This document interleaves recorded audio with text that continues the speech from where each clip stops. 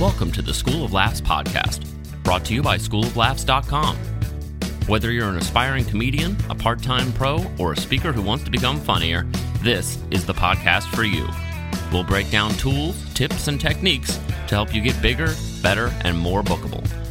And now, here's the show. Welcome back to the School of Laughs podcast. My name is Rick Roberts. Across from me is our producer, Gavin Miller. How's it going, sir? Going good. Hello. Hey, Gavin and I have a panel recording that we're going to play for you today. I recently got to go to the Nashville Film Institute's Big Film Festival. Yeah. And a former student of mine is the executive director there, Ted Crockett. And he said, hey, we're going to have a panel. Would you come speak on it? Yes, and I will. without even knowing what it was, I said, yeah, because, you know, I'm all about helping out the other people who have taken my class for sure, and I like to get the exposure out there for the School of Laughs. Yeah. Well, then he comes back and says, we're going to have a representative from Sound Exchange host the panel, and they were looking for comics that are collecting royalties through Sound Exchange. Yeah. Which so whenever I get played on SiriusXM, Spotify, or Pandora, just like a lot of you comics out there, Sound Exchange is the group that collects that money and drops it into my bank account. Right, yeah. And so they said, we want to get you and a couple of other comics, maybe another one that's starting to get royalties to come in, and maybe somebody that hasn't got any yet. Right. Could you get a few people together? Yeah. So not only is it cool that Ted Crockett, a former student that is with the Nashville Film Institute, invited me to do this, the other two comics you guys will recognize from a couple of podcasts. Brian Bates, who's gone full-time. I kind of got him involved with Sound Exchange a while back, and he collects royalties, and you'll hear him talk about in this panel how that's helped him go full-time. Yeah. His episode was 29. And then the new comic who hasn't recorded anything yet is Paulina Combo, who was on episode 41 talking about producing your own shows. Yes. So you're going to recognize a few of those voices. Those two are a little further back from the microphone than me and the lead panelist, but the lead panelist is great. It's Linda Boss-Baum, and she is the one who put this whole thing together, and you're going to hear her kind of lead off this entire thing. Yeah. But I want you to listen, because if you're getting any airplay on anything, this is extremely important, and it will put money in your bank, and it's what you should be doing. Yeah. You need to create extra revenue streams, and Linda Boss-Baum is going to tell us all about it. It's a nice interview. We're going to listen to it together, Gavin. Yeah. And then we'll come back here at the end to let you know how it's going. Absolutely. That being said, quick Stitcher review before we let you get in there. This one is from, let's see, this one's from Jason 1. Tell me it's something good. It is. It says, Rick's a great teacher, and I really enjoy being in his class. Thank you. I think that's from Jason Cronin, a recent That's student. awesome. And I told him if he gave me a review on Stitcher, I'd take $5 off his next class. So, way to go, Jason. I just wanted to make sure Stitcher was still alive. Yeah. All right, so this is our Sound Exchange interview. I'll talk to you after you listen. Cool. Sound Exchange is the collective for performers and rights owners on digital streaming radio. So people, especially in this town, think of ASCAP and BMI as being the PRO and the collectives for the writers. Sound Exchange actually serves a similar function for performers and rights owners. So if you are a music label, you are the rights owner. If you are the artist, you are the performer, the artist. What a lot of people don't know about Sound Exchange, they think of us as a music collective, and we are. It is the bread and butter of what we do. But we also administer and collect those rights for comedians and for spoken word actors, which is part of the affiliation and why we thought having a partnership with the film festival made some sense. So thank you, Ted, for having us. And we're thrilled to be here and hope it's a long relationship to help us spread the message, not only in Nashville, which is a really important community for us, but to the spoken word actors and comedians, who a lot of which are already making significant portions of their living thanks to their Sound Exchange royalties. I mean, you can turn on one of 5 comedy channels on Sirius, or 5 Christian channels, or whatever genre of music that might not be getting that airplay. There's just not enough space on the FM dial for a lot of that entertainment. With these internet and satellite services, you can get so much of that, and we therefore can compensate all of those players on those channels. Because think about it, if Sirius has those comedy channels that they need to play all day, every day, comedians like you guys get some airtime, which may not be the case if we had to rely on the traditional methods and traditional media. So it's really exciting that we've opened up those opportunities where people can actually, make a good part of their living, or in some cases make their living based on the play they're getting on these internet and satellite services. It's really exciting, and it's a great message to get to spread. And I have the greatest job in the world. I mean, I get to call people and say, "Hi, I'm calling from Sound Exchange, and we have money for you." And in many cases, we do. We rely on whatever is paid into Sound Exchange by the services. That becomes the pot of money. And if we can, obviously for the Taylor Swifts and the Rihannas of the world, we know how to find them. But there's, thousands. In fact, we have over 100,000 accounts of people that, like Rick and like Brian, that are making money from Sound Exchange every single month. We need to go out and find them. We need to get them registered. If any of you guys are featured artists or think that you might be someday, go to soundexchange.com, register, and the first penny that gets paid out, we'll know where you are and we can get that paid to you. It's kind of an upward battle to make sure everybody knows who we are, but we're starting to make some progress. It's a lot better than it was 5 years ago when we really had a lot of money coming in that we couldn't pay out. But now we are very proud of the number of accounts that we have and how that is a huge part of commerce for so many entertainers, including these comedians. And I will stop talking about Sound Exchange, even though I could do it all day, because I'm so happy about everything that we do, and introduce 3 wonderful comedians that have given up their Sunday afternoon to come talk about their lives and their comedy and their business, the business a little bit of comedy, and Sound Exchange, like I said, is a portion of it, but there's a whole lot more too.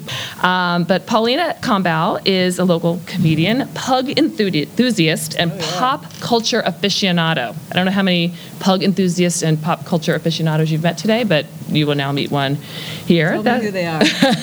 I'll kill them, yeah. She has her own radio show. She co-produces the comedy variety show Comedy Pugs and Hugs, and she does this show at Mad Donna's. Mm-hmm. She has studied at Second City in Chicago and is active in Nashville's film and sketch community. So welcome, Paulina.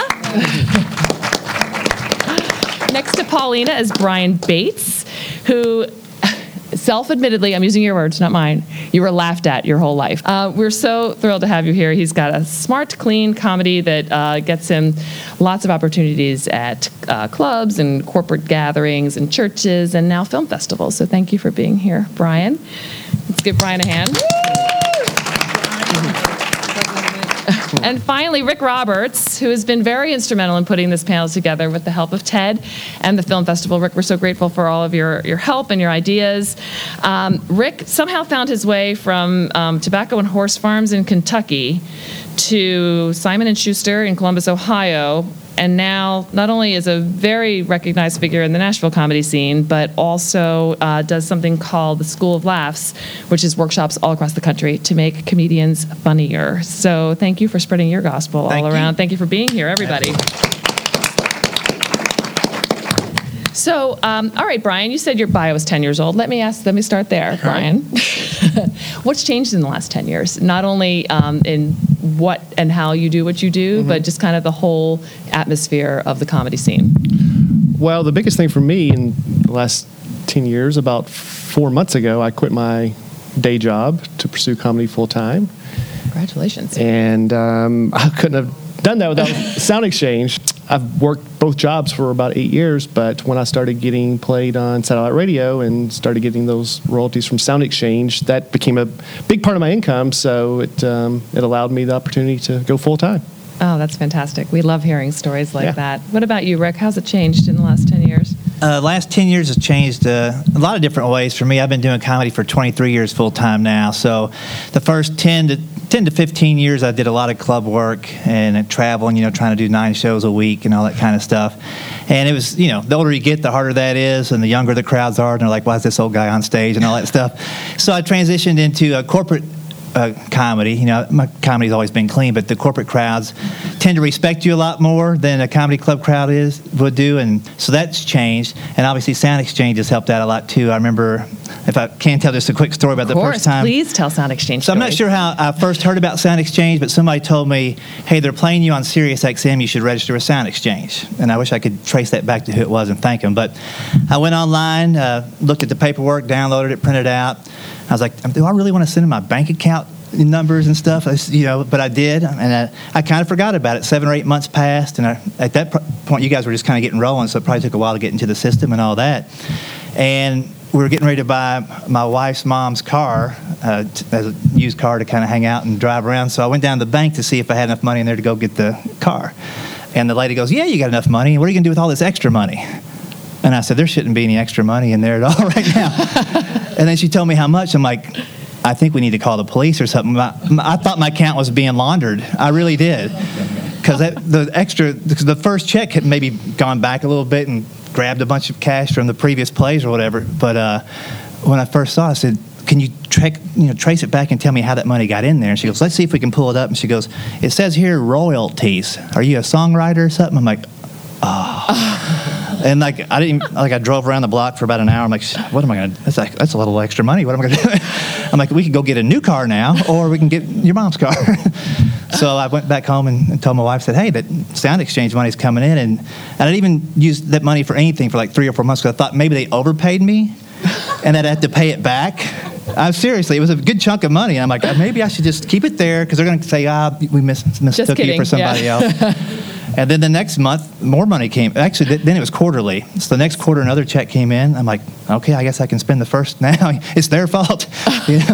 So then they just kept coming in. And then in the past 2 years, you guys have been paying every month direct deposit. So it's a nice little monthly deposit that pops in there. And to be honest with you, I've used all that money to fund our retirement accounts and some kids' college stuff. So I'm not really going out there and buying a Porsche with it or anything, but I'm trying to make sure that the family's good. And it's something I couldn't do had you guys not started what you did, put together. And I always look at it like, hey, it may run out, so make sure they get what they need. Thank you for saying that. Those are the stories that make everything we do worthwhile, and we kind of need to hear them all the time. So, Paulina, tell us about kind of you're probably the newest to the comedy scene, but tell us what it's been like for you to get started. Yeah, I don't know if you guys saw the description for this, but it's 3 generations. Oh, no. That's how we started, yes. Yeah, we have Rick. He's the veteran comedian. He's been making a living. And then Brian, he just went full time. And they're like, yeah, I guess we need somebody else. So haven't quit the day job yet? No. Right now, I've been doing comedy about 3.5 years, and I've decided I'm at that point where I'm just working super, super hard to try and just pay down any kind of debt or bills I can just kind of get out of my hair so that I can make that transition to full-time comedy. And I don't know, to me that would make it easier to not have student loans and car debt and things like that. But that's kind of where I'm at. And it's nice to hear about Sound Exchange because I was like, I don't have a comedy album, but I do have a radio show and I have stuff out there on iHeartRadio. And so I didn't even realize that might be catching some pennies here and there, or who knows what else. So yeah, that's pretty exciting. I don't know. I don't want to get that's into perfect. Anymore. Okay. You guys should feel free to get into whatever you'd like to. But well, I've been encouraging Paulina, even though she's only been at it for 3.5 years, to get. And this is what I tell a lot of new comics.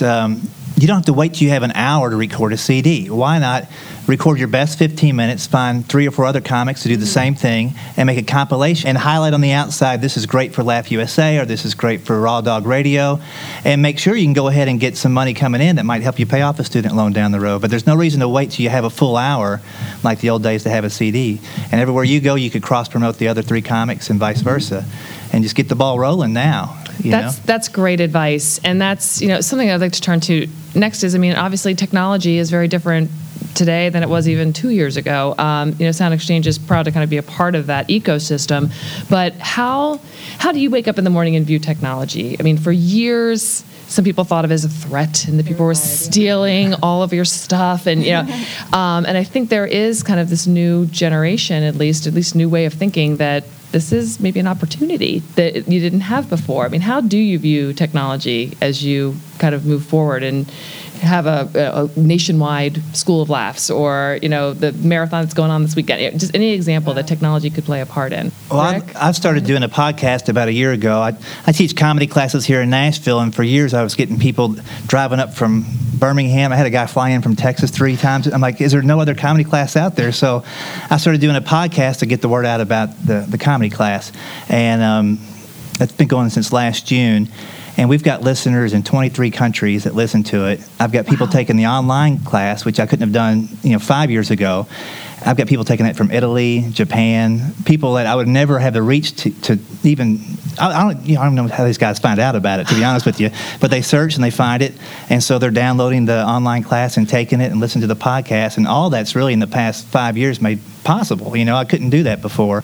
So, Paulina, you spent some time in Second City in Chicago. I mean, how does that differ from today? I mean, do they still teaching the same way that they did? I mean, you've got a great new approach, Rick, with your school, kind of being online and all these European countries. And I mean, how is Second City always going to be Second City? And I think so.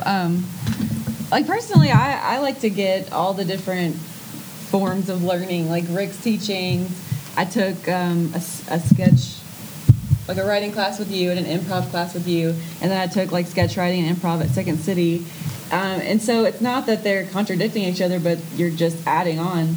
Can I ask who in here is interested in doing comedy or like content creators on the internet and things like that? Yeah, like everybody probably, right? You can Instagram videos, things like that. You think it's something funny, or Vine, I guess, with the cool kids. Yeah. The teens, dude. I don't know about all that. Yeah, but no, I think I don't think there are any 14-year-olds in here, but if there were, I think every 14-year-old would probably raise their hand, right? Because that's what they do all day long these days, Yeah, basically everybody's a content creator in some way. If you have a smartphone or an iPhone, and yeah, my approach to, I guess you are talking about the classes and the education, is just get all the knowledge you can. It's kind of like the people who say you don't necessarily need a college degree, but you need to keep learning for the rest of your life. The people who you find out they snuck into college classes and did things like that. You always need to learn and to do things, but I don't know. And then some people are really against the kind of comedy classes, and that's fine too. You learn from doing, but me personally, I like to learn from somebody who's got the experience and they've done it and they've made the mistakes and they've done things right, and they can kind of tell us. We can learn from their time. What impact has technology had on the clubs? So are they still as many of them around, still as successful, still as many shows per week? I think so. I mean, the live comedy shows, the clubs are only as good as their management. Just like a restaurant manager can run a club into the ground. It happens a lot with comedy clubs too. The chains, like the Improvs and Funny Bones and Zanies and places like that, they have some leverage because they can book bigger artists in for just one night and maybe put them all 4 of their clubs in 1 week and have one big impactful week. I think the one trend I've seen in the past 7 or 8 years is when I first started 23 years ago, the clubs would have 3 comics, an opener, a middle, and a headliner, and they were there from Tuesday through Sunday. Now a lot of clubs have a special show on Tuesday, a special show on Wednesday, Thursday and Friday and Saturday there might be the same group of comics, and then Sunday's a whole different show. Mm-hmm. So the comedy club has become more of a venue than a comedy club. It's a big difference from when I started. When I first started, by the end of the week, if the early shows were good Tuesday and Wednesday, you would pack out the weekend because those people would tell their friends. Sure. Now, Wednesday and Thursday might just be the 2 nights you're there, period. So what's the dream gig? What's the dream gig for if you got the call tomorrow that would make you kind of get on Twitter and tell everybody I just got my dream just came true? What would that be? It's always SNL. Yeah. I don't care if that show gets canceled. I still want to be on it. I don't think it's going to get canceled anytime soon. Brian, say. I don't know. I think for me, just if you ever get to the point where you have your own fan base that they're coming specifically because they like your style of comedy, then that's when you've really made it, as opposed to just people going out to see a comedy show and see who's there. Right. Because everyone has their own style and niche, and people whose fans truly follow them, that's the ideal situation. Who wants groupies? Yeah. And I like what Brian said, and I like the fact, your fans follow you. I would like to make it so easy for my fans that my dream would be have a little 150-seat theater somewhere here in Nashville where throughout the week, Monday through Wednesday, I can teach my classes. Friday, Saturday, put on a show and put my students up on the show. And everybody comes to see us. We don't have to travel at all. Mm-hmm. That'd be great. That's a great dream. Everybody come on, like Branson in Mount Juliet. That's what I'm looking for. Take those Sound Exchange royalties and put them in a special little bucket for that. That's wonderful. There Rick. you go. And I mean, we should talk about that too, because Paulina said, look, I thought I have to rent a studio and a producer and pay. And sadly, the other side of the coin, and what we spend a lot of time talking about here in Nashville, is, the fact that those studios aren't as full as they used to be, and that there are a lot of studio owners and producers and musicians that have had to adjust their lives and their livelihoods in some cases, because that's not the case. I mean, maybe that's the natural transition, is to actually, those studios are going to turn over, and hopefully they won't all become nail salons, and but for the good of condos, or hotels, or yes, exactly. But to actually still support the creative arts with ideas like yours, Rick, and there may be that opportunity if you keep looking for lease signs there on Music Row. It's a sad reality, but it would be nice to see it transform into something creative. It's interesting. I want to tag on to that just for a second. Is one of the really benefits of creating your own CD is the ownership part of it. I want to say that for a second, because some of the bigger comedians, they put their stuff out on a big label, and the label's getting their part. But one of the great things that's kind of helped me is owning everything that I have out there. Sure. And owning both sides of it. So I actually get 2 statements from Sound Exchange each month. One shows the ownership rights, and one's the performer rights. So if you're ever thinking about doing anything out there, really take your time. If somebody wants to sign you up to record something, and fight for your rights to own both parts of it, or split the other ownership parts, because you have the possibility of owning both sides of it. And there's a whole legal team of lawyers that at any given time is sitting before something called the Copyright Royalty Board, which is made up of some judges that sit in a really sad courtroom. It's not really a courtroom. It's some, basically a government building, windowless room. But they wear robes, and they are very important to what we do, because they set those rates and hear from all the parties. So, for example, right now we're in the middle of the Web 4 proceeding, so it's looking at how much internet services will compensate Sound Exchange per rate. Those numbers are different than what Sirius XM pays, and they're always up for renewal based on kind of the current market conditions and kind of what they look like.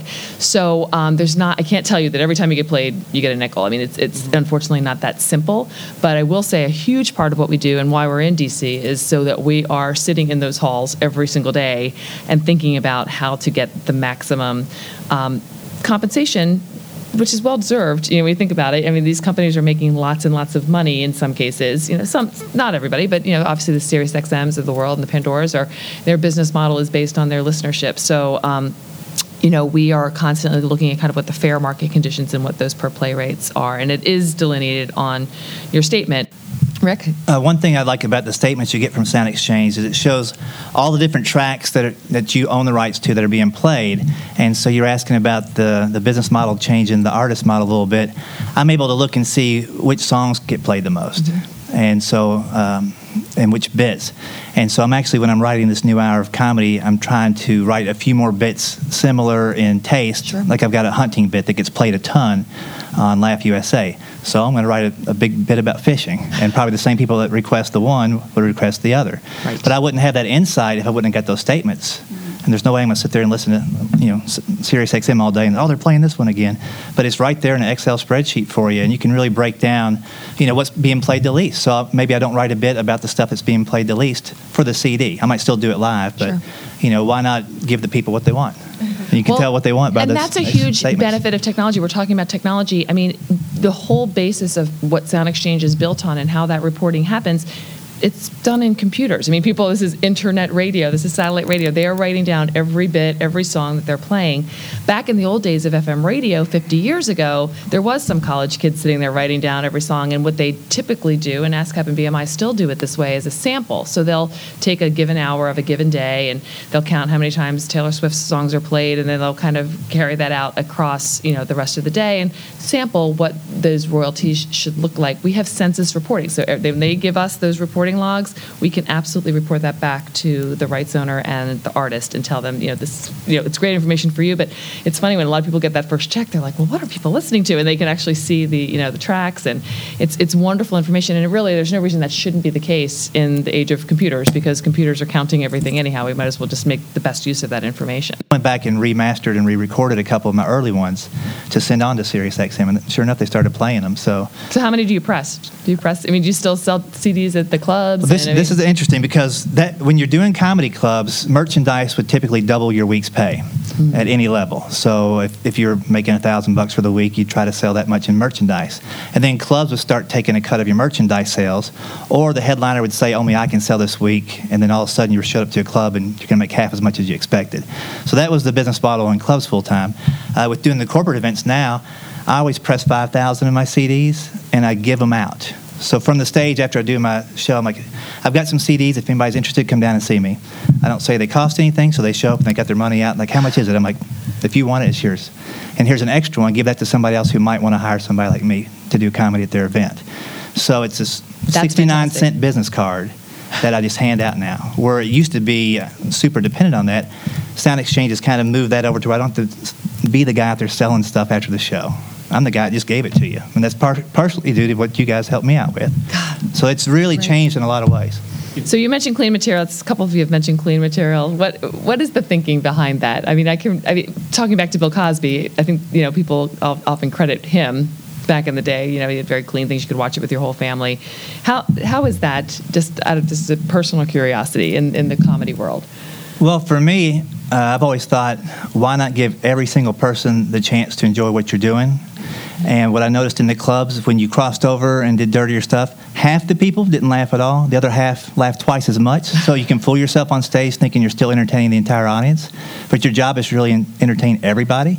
And so by being clean, you can do that. And you also challenge the audience, and you meet them at the top of their intellectual ability, and you don't throw them lobs and underhanded passes to bring them down. And once you get them down, it's hard to get them back up. So always play the top of your audience's expectations and let them disappoint you. Don't do the other thing around, That's great. Brian, Paulina, would you agree with that? I don't know. Yeah, there's some jokes I definitely wouldn't say in front of my mom, but yeah, I think you need to be able to be clean. That's kind of my philosophy. Is you definitely need to be able to clean it up. I think if you, for me personally, if you stripped off, the dirty words and graphic sex references, if there's nothing there, then there's nothing there. So that's kind of my idea. I think it should be able to stand alone. But if people want something a little bit more crazy or sillier, then hey, I'm the girl to do that too. You gotta know your audience. I mean, if you're playing at 10 a.m. like you were yesterday, somebody needs to talk about this marathon that's going on. Right? It's so cool. Do you guys know about the Broken Record show? So Nashville, Tennessee now holds the record for the longest stand-up comedy show with multiple comedians in the world. Guinness World Records. Yeah. So the record was 80 hours, and that was in LA, the Laugh Factory, right? And so I think we've doubled that. Yep. And they're going to keep going to at least, they want to go to 4:20 in the morning on 4/20, which is tomorrow. I don't know why that number is significant. Do you know? But yeah, that's when they want to go, because that'll be over double the record. So we've all performed on it multiple times, and it's been really cool. As if you may have heard once or twice during this panel, Brian has to be at Zanies at 6:30. So if you guys are looking for something to do tonight, and we'll get you out of here on time. But thank you so much for your time and your thoughts. We are so excited. And this is a small token of Sound Exchange appreciation for your participation. Well, all for Paulina. And thank you all for coming on a rainy Sunday afternoon. It was great to be part of the Nashville Film Fest. Thank you, Ted. Thank you. Well, Gavin, what did you think about that? That was, I was there, and I thought it was pretty impactful. I loved it. Yeah. Can you get more like that? It was extremely cool to have not only Linda there from Sound Exchange, but, as she mentioned, they collect these royalties for comics, and sometimes they never even interact with the comics. Yeah. And they do it for Taylor Swift too. It's a huge business thing. I mean, but it was a cool opportunity for me to get back and let her know how it's helped my wife stay at home because of the income coming in from Sound Exchange, and how it's also changed my approach to doing business, because I can think of digital products as well as performing on stage. Right. And I think the mistake that a lot of people make is that they just think that what's happening on stage is their main thing, and that's not the case nowadays. It's everything, and that digital stuff is a huge part of that. And it's only going to get bigger. Yeah. And if you're not part of it, you're going to be left behind. It's not going to calm down. No, it's huge. So check the show notes for links to Sound Exchange and links to SiriusXM and how to get your stuff submitted. Yeah. And if you have any questions about that, of course, you can email us at schooloflaughs@gmail.com. Yeah. That was a fun one. Hope to do more like that. Hope you guys enjoyed it. It's awesome. for listening to the School of Laughs podcast. If you'd like to hear more School of Laughs podcasts, you can find them on iTunes and Stitcher.com. And don't forget to subscribe and leave a review. For information on upcoming live and online classes, visit schooloflaughs.com. Until next time, stay tuned, stay focused, and stay funny.